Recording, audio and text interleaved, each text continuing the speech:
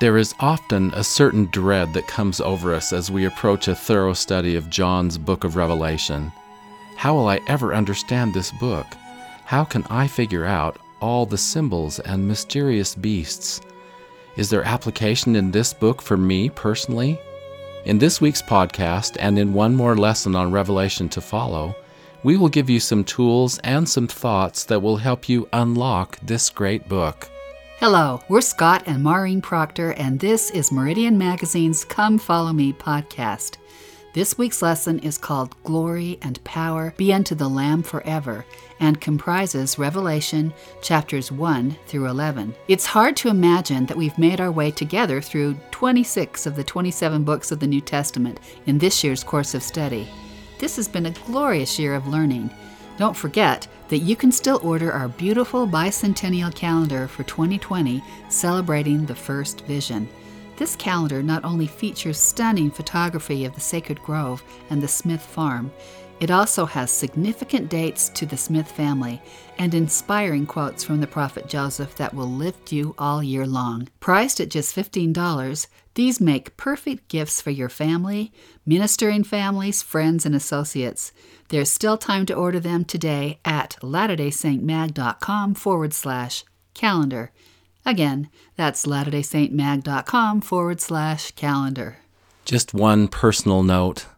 As you know, we always launch these podcasts on Friday for the following week that starts that new course of study, that new chapter.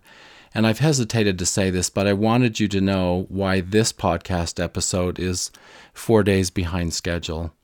My precious angel mother, Martha Facer Proctor Flandreau, passed away this past weekend, and of course, that was our priority. My mom lived to be 100 years, 6 months, and 14 days old, and she stayed in her own home, on her own, with a lot of help from the family, until 4 days before her passing.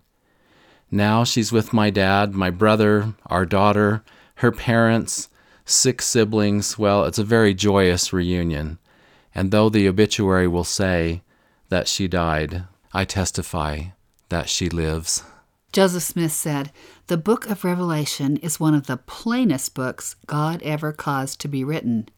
Let's start out our studies of Revelation by trusting that statement and looking for some keys from the prophet Joseph and others to help us understand this most plain book. Elder Bruce R. McConkie taught, in response to the question, are we expected to understand the book of Revelation? Certainly. Why else did the Lord reveal it? The common notion that it deals with beasts and plagues and mysterious symbolisms that cannot be understood is just not true. It is so far overstated that it gives an entirely erroneous feeling about this portion of revealed truth. Most of the book is clear and plain and should be understood by the Lord's people. Certain parts are not clear and are not understood by us, which, however, does not mean that we could not understand them if we would grow in faith as we should. The Lord expects us to seek wisdom, to ponder His revealed truths, and to gain a knowledge of them by the power of His Spirit. Elder McConkie also taught, we are in a much better position to understand those portions of Revelation which we are expected to understand than we generally realize. Thanks be to the interpretive material found in sections 29, 77, 88, and others of the Revelations in the Doctrine and Covenants and other Latter-day Scriptures. We have a marvelously comprehensive and correct understanding of this otherwise hidden book. This is a great lesson we need to learn in general about our studies in all the standard works. The Scriptures are the best commentary on the Scriptures. Absolutely. And once we understand that truth, that the Scriptures are such a wonderful commentary on the Scriptures, we see things we have never seen before. But Elder McConkie also gave us 7 guidelines or tools to our specific study of the book of Revelation. Let's look at them. These are 1. Know that the book of Revelation deals with things that are to occur after New Testament times, particularly in the last days. Well, that's something then that applies directly to us in these latter days. 2. Have an overall knowledge of the plan of salvation and of the nature of God's dealing with men on earth. I'm glad Elder McConkie gave us that one. We of all people should understand this book because we have the fullness of the gospel of Jesus Christ and a correct knowledge of the great plan of happiness and of salvation. 3. Use various latter-day revelations which expand upon the same subjects in similar language. Okay, we already heard above that we have whole sections of the Doctrine and Covenants, namely sections 29, 77, and 88, and of course more insights in section 130. These then become some of our keys to understanding this great book of Revelation. 4. Study the sermons of Joseph Smith relative to the book of Revelation. Joseph Smith spoke a number of times about the book of Revelation, including a major talk given by the prophet Joseph in General Conference on April the 8th, 1843. This is easily found in the History of the Church, Volume 5, beginning on page 339. 5. Use the Joseph Smith translation of the Bible. This is always great counsel, Scott, in studying the Bible. The prophet Joseph gave us 3,410 new, changed, or modified verses through his translation of the Bible. We always need to take note of these verses, use them, study them, note them. Of the 404 verses in the book of Revelation, our scriptures footnote 47 of them that Joseph gave us changes or modifications to. That's about 12% of the book. You know that I always love to draw from the Joseph Smith translation, Maureen. Now, number 6, reserve judgment on those things for which no interpretation is given. This is a great guideline, especially when dealing with intellectuals who are ever learning and never coming to a knowledge of the truth. And number 7, seek the Spirit. Of course, we should be seeking the Spirit in all that we do, and especially in our studies of the Scriptures. Maureen, may I interject a quick story here? It does have to do with this last point. When I was first off my mission, I worked at Deseret Book in the University Mall in Orem, Utah. Around Christmas season, we used to be so swamped with customers in the bookstore, we had to hire extra security people just to keep an eye out for shoplifters. One day we had one, a real live shoplifter. He grabbed something and our person saw him and called him out as he began to quickly leave the store. A chase through the mall ensued with yelling, "Shoplifter, stop him!" A number of people started in pursuit. This man was fast. He finally ducked through another store and threw the book in the air behind him and escaped. He was later caught elsewhere and he was armed and dangerous. But ironically, the book he had stolen from us was Seeking the Spirit by Joseph Fielding McConkie. I guess we should have let him go. He was trying to reform. The point is, we should all be seeking the Spirit in our studies of the Scriptures and of this book of Revelation. I bet he was trying to give that gift to his mother. It might be optimistic to think he was trying to reform. Well, we won't forget that story, Scott. One more thing that I think is important as we've been laying some groundwork to understand the book of Revelation. Gerald N. Lund has taught, some portions of the Scriptures are less easily understood than others. Many readers are used to fast-moving narratives like the story of the sons of Mosiah and their mission to the Lamanites. The books of Isaiah and Revelation are not that kind of historical record, and church members who try to read them as narratives have difficulty understanding them. Clearly, one should not expect to read Revelation through once and fully comprehend it. So true. Revelation has to be studied carefully, systematically, and prayerfully. Now, Maureen, I think it's very interesting that the Book of Mormon gives a shout-out to 3 specific books of the Bible: Isaiah, Malachi, and the Revelation of John. We know that numerous prophets were given to see the grand vision of the history of the world through the last days, including the brother of Jared, Nephi, Daniel, Moses.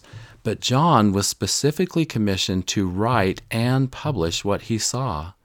The others were given to see and to write everything, but none were allowed to give their vision to the world except for John. Yes, at the end of Nephi's grand vision he was told, "But the things which thou shalt see hereafter thou shalt not write, for the Lord God hath ordained the apostle of the Lamb of God," that's John, "that he should write them, and also others who have been To them hath he shown all things, and they have written them, and they are sealed up to come forth in their purity in the own due time of the Lord.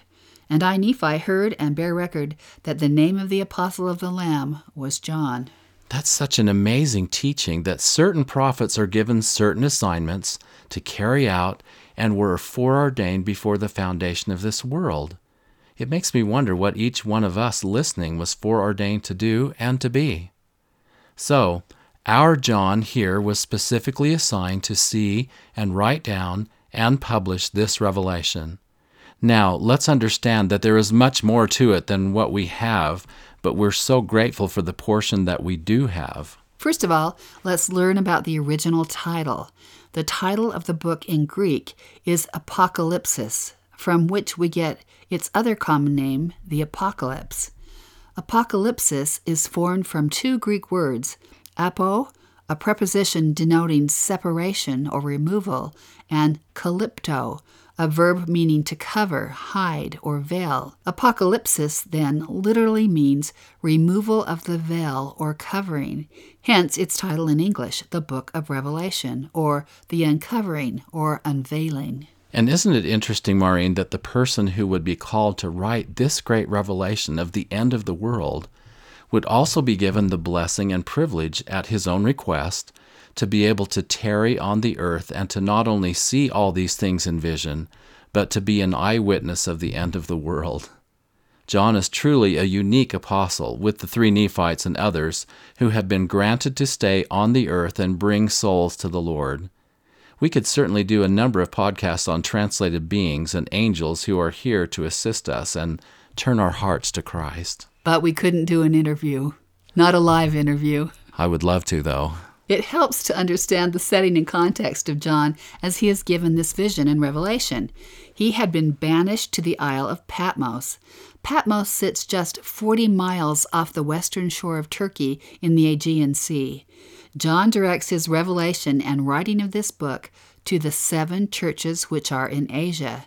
These are 7 congregations of saints who are located in the Roman province called Asia in western Turkey. That's right, and you will recognize the first church called Ephesus, which was the closest church to Patmos, only about 63 miles away. The other 6 churches are Smyrna, which is the modern-day Turkish port city of Izmir, Pergamos, which is the site of Pergamum, Thyatira, Sardis, Philadelphia, which is not the same Philadelphia that's of the Decapolis in Israel, and Laodicea.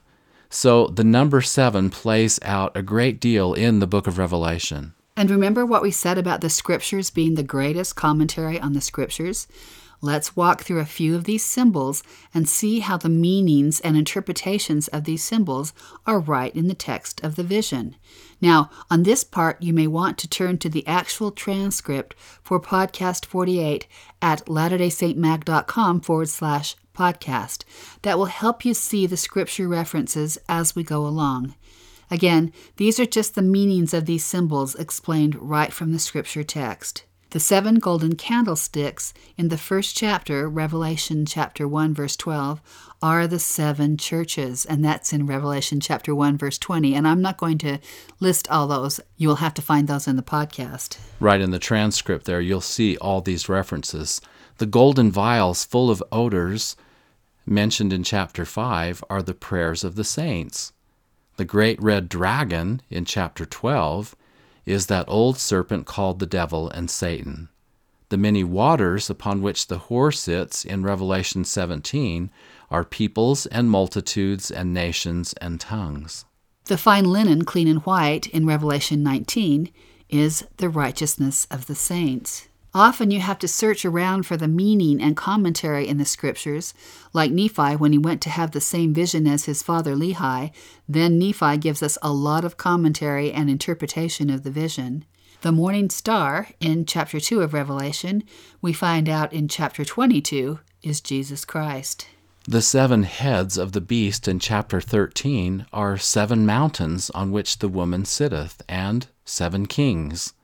The tree of life in Revelation chapter 2, whose fruit the faithful may eat, is the love of God, And we find the commentary and explanation of this in 1 Nephi chapter 11.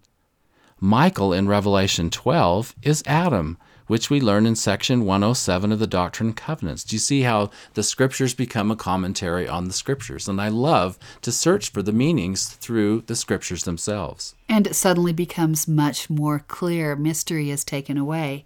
See, isn't that a great tool to know that very often you can find commentary and interpretation and meanings and explanations for difficult passages right there in other passages of Scripture? Once you have that tool in your mind, you will see it all the time. You'll see us using that tool next year as we study the Book of Mormon together. That book is full of scriptural commentary and explanations. And by the way, please go to the December 1987 Ensign, it's right there online, and look for Gerald N. Lund's article entitled, Seeing the Book of Revelation as a Book of Revelation. That could be a very helpful study guide for you and your family for these 2 lessons on Revelation. You'll love it. Let's briefly look at a few other symbols and images that you see in John's vision. We will just go through 14 of these to give you some sense of the symbolism and imagery John gives us.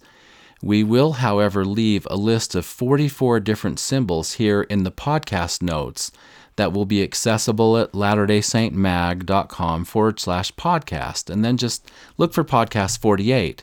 Again, the whole list will be in the notes for podcast 48 at latterdaysaintmag.com/podcast.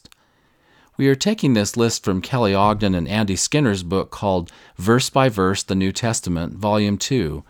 Their 2-volume series is wonderful, by the way. Modern prophets and the Scriptures have explained many of the symbolic terms and expressions in the Revelation. 7 spirits or angels are the 7 servants of the church.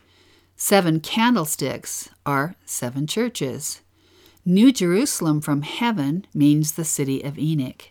The sea of glass is the celestialized, sanctified earth. Book with 7 seals are the 7,000-year periods of world history. And that's really important to know, those seals. Each one represents 1,000 years of the world's history. And you'll see that open up as you read the book of Revelation. Horses are representative of events in the 1,000-year periods. Sealing in foreheads, that means to have one's calling and election made sure. The little book was John's mission to gather the tribes of Israel. 12 stars that are referred to are the 12 apostles. The man-child given birth by the woman is the millennial kingdom of God. The angel flying in the midst of heaven is Moroni and others. Vials are judgments or plagues. And the marriage of the Lamb is the second coming. The root of David is Christ. Again, come to our podcast notes published on Meridian to see 30 more symbols you can study in your home. They are at latterdaysaintmag.com/podcast. Then look for podcast number 48. As we've been speaking of all these symbols, I've been thinking about the number 7, and specifically the 7 promises given to those faithful saints who overcome the world. They are talked about in chapters 2 and 3 of Revelation. Elder McConkie says, "What is said applies in principle to all congregations of saints in all the world, in all ages. In each instance, the promises given are conditioned upon the requirement that the recipient shall overcome the world." Let's look at them closely. Promise number 1, "To him or her that overcometh will I give to eat of the tree of life, which is in the midst of the paradise of God." What a promise to live for. The tree of life, we learn from the Book of Mormon, is not only the love of God, but it is the love of God as manifest in His Holy Son, Jesus Christ. This means if we overcome the world, we will be able to sup with the Savior Himself and partake of His eternal nature. Promise number 2, "He that overcometh shall not be hurt of the second death." That is a promise worth living for as well. The first death is our parting from this mortal sphere. The resurrection of Jesus Christ will allow all who have ever received a body here on this earth to be able to overcome the first death. The second death is spiritual death and would keep us from the presence of God. Promise number 3, "To him that overcometh will I give to eat of the hidden manna, and will give him a white stone, and in the stone a new name written, which no man knoweth, saving he that receiveth it. This one is a bit deeper and is very exciting for the faithful. We have some commentary on this in section 130 of the Doctrine and Covenants. Then the white stone will become a Urim and Thummim to each individual who receives one, whereby things pertaining to a higher order of kingdoms will be made known.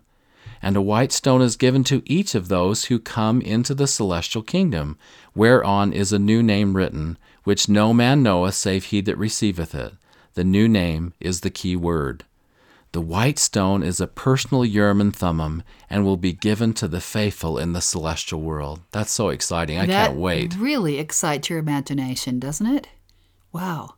And the hidden manna has reference to not living by bread alone, but by every word which proceedeth forth from the mouth of God. Elder McConkie taught, in the miracle of the loaves and the fishes was manifest the same gracious goodness shone forth upon all Israel anciently.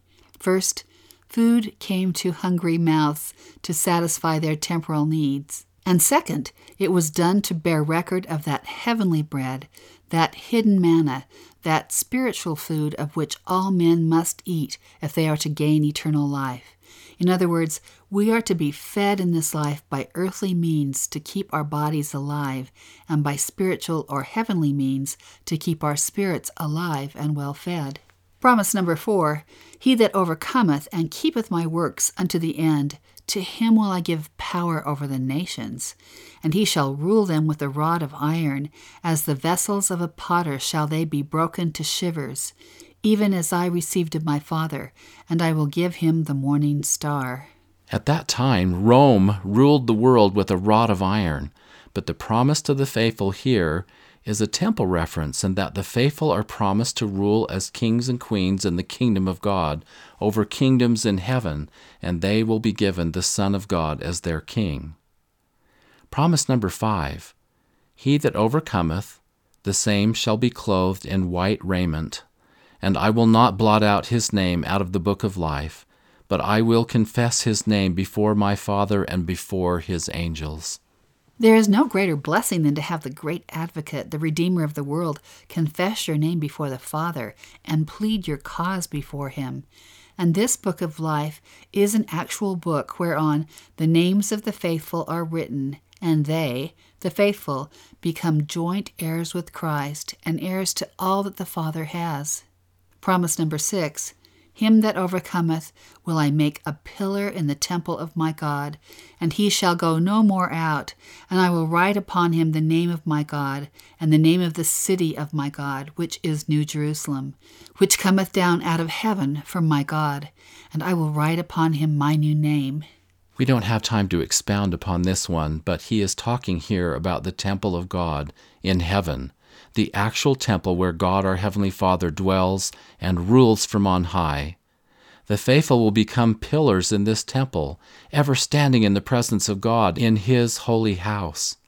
And the New Jerusalem, or the city of Enoch, will come down out of heaven and become the city of holiness, or the city of the man of holiness, the city of our God. Wouldn't you love to sit down and just talk about this promise and search out all the teachings of the prophets and scriptures just on this one promise? That sounds amazing. And finally, promise number 7, to him that overcometh will I grant to sit with me in my throne, even as I also overcame and am set down with my Father in his throne. This is the ultimate blessing. This is the promise of becoming a king and a queen with the Father and the Son. This is the culminating blessing of the oath and covenant of the priesthood. Therefore, all that my Father hath shall be given him. These 7 promises are so far beyond this veiled world of sorrow and darkness. These are, taken together, the promises of eternal life in the presence of God.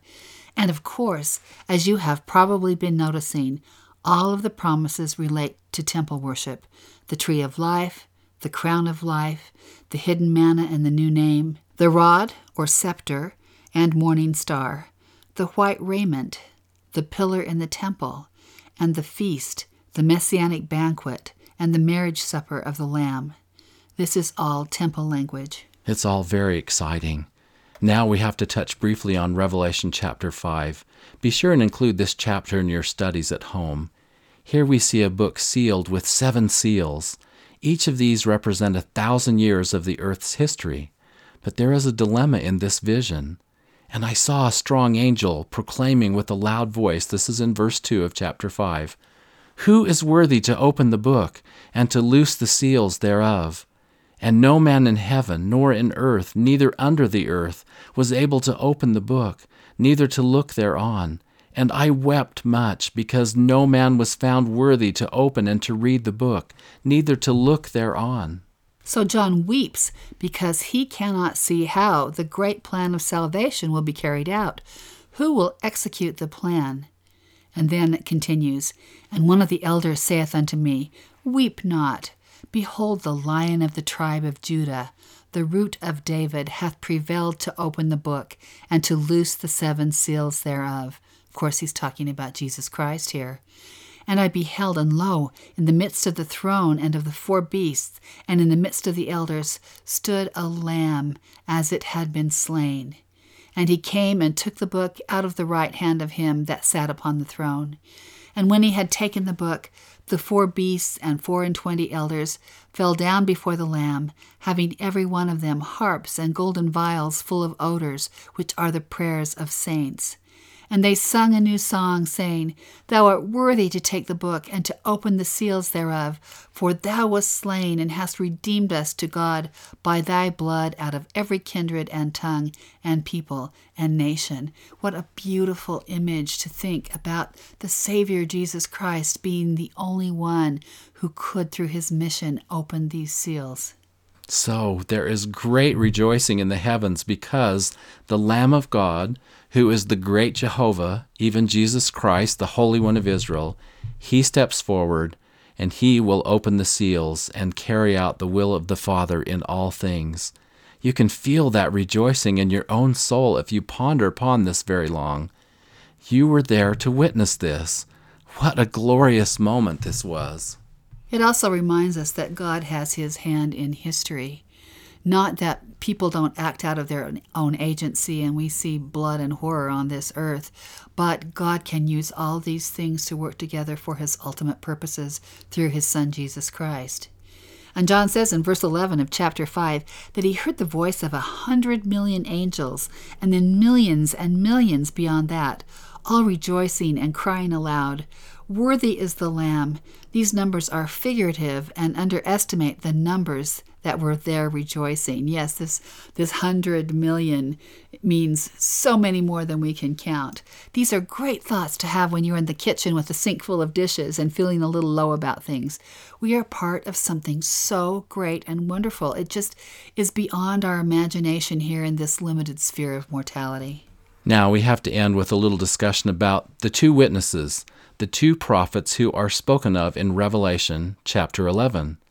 In the last of the last days, 2 special witnesses, prophets of the Most High God, who have been raised up to the Jewish nation, will prophesy 42 months, which is 3.5 years or 1,260 days, and the whole world will bear down against them.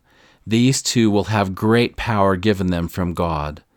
These have power to shut heaven, that it rain not in the days of their prophecy, and have power over waters to turn them to blood, and to smite the earth with all plagues as often as they will. That sounds familiar, doesn't it? It does, and they will clearly not be popular. They will not have the support of the world whatsoever.